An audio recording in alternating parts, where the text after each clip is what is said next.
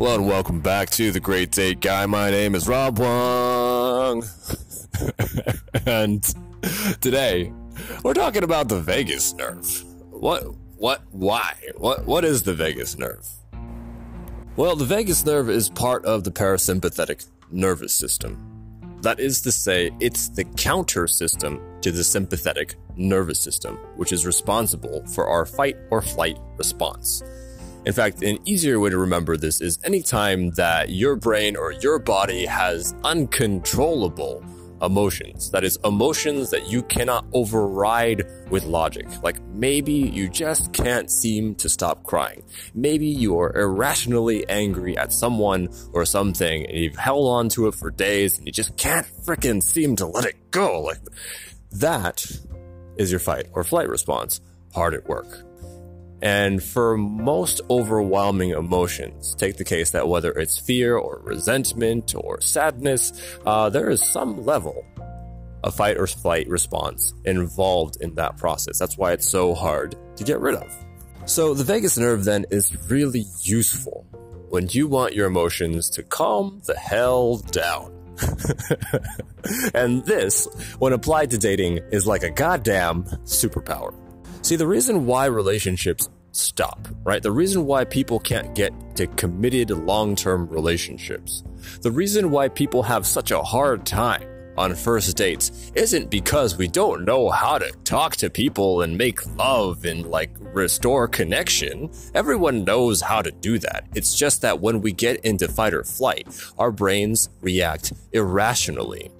Right? And that has us do things like crazy things, like self-sabotaging or writing your name into the side of your ex's car with your keys, right? It's responsible for most of the batshit stuff that we do. So if we can get the vagus nerve activated so that it can calm down our fight or flight response, that is one of the most valuable things that you can ever learn to contribute to your dating life. So, how does it work? Well, the first thing that you should know is that the vagus nerve is situated ideally in not exactly a straight line. It's a bundle of nerves, but if you were to map it out roughly, it would run from the base of your brainstem. Maybe not the base of your brainstem, like the center of your brain, roughly, down the brainstem, through the throat, along the spine, ending around the heart. Right? That's your vagus nerve. And the placement means that we can stimulate that nerve. We can calm our emotions down without putting a ton of effort in, right? We can manipulate that. So there are a few ways that you can go about it. But from what I just described, you might be thinking, well, I wonder what happens if I use my throat. What happens if I hum? What happens if I sing? What happens if I just have a conversation with someone? And if you're thinking along those lines, you are a genius, because that is the first way that you can stimulate the vagus nerve, right? Anything in the ballpark of having a conversation, right? If you've ever noticed that simply having a conversation with someone can be enough to calm you down. It doesn't even have to be about the thing that you're upset about. Just having a conversation where you're talking helps, right? At the end of it, don't you feel better? That is in part due to your vagus nerve. And by the same token, if you're singing, right?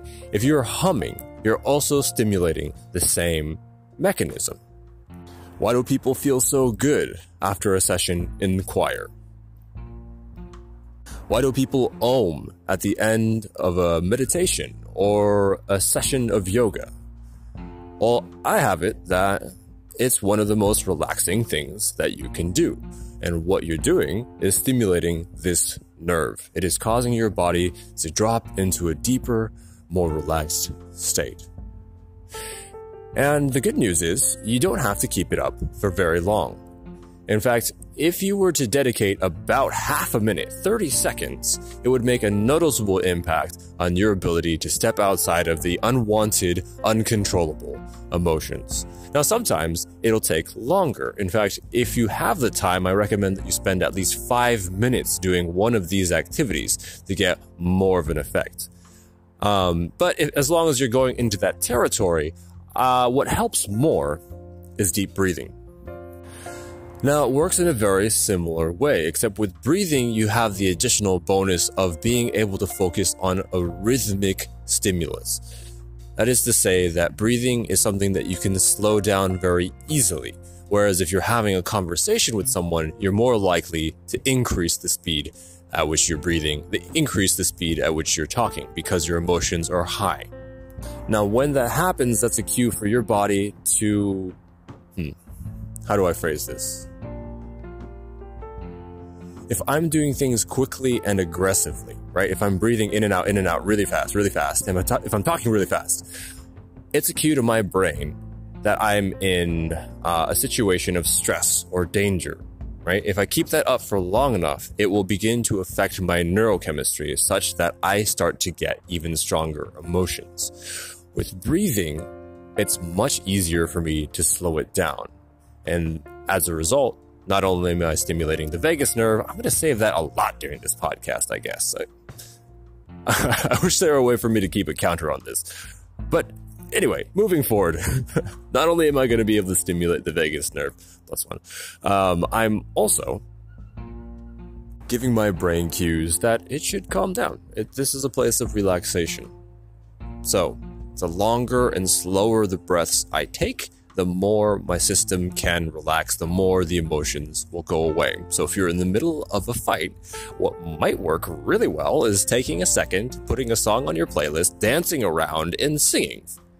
Now, this might seem weird, and that's perfect.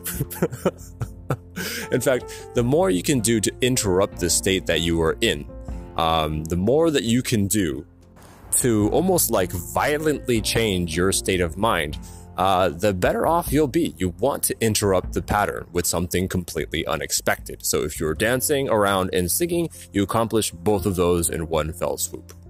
Now, of course, you can go to meditation, you can go to deep breathing. Both of those things have a proven effect and a proven ability to calm your body down. If you know how to do meditation, it helps quite a bit. But I kind of get the impression that most people do not. In fact, for many years, I'd heard of meditation, I'd tried to experiment with meditation myself, and what ended up happening was I'd just fall asleep because I was way too sleep deprived.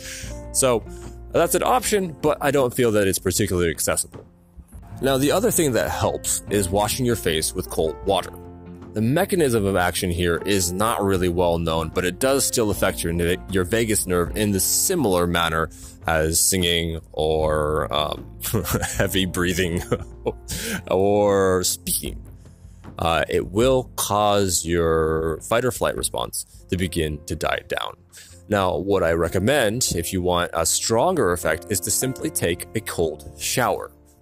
Now, not only will this shock your system and stimulate your vagus nerve because you have cold water splashing on your face, it also has an additional added benefit.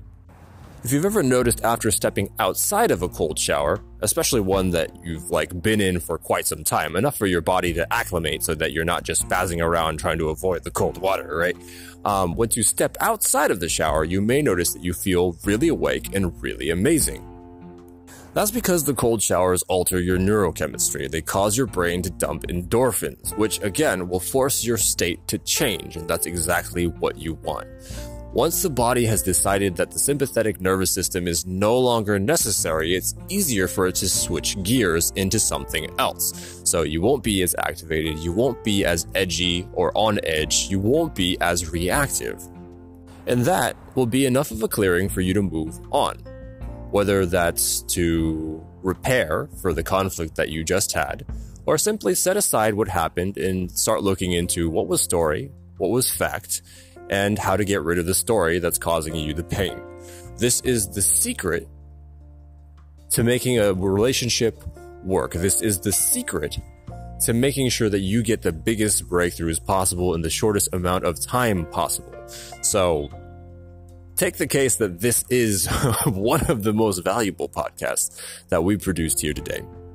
And that is all the time that we have. My name is Rob Wong. This is the Great Date Guy podcast, and we'll catch you in the next episode.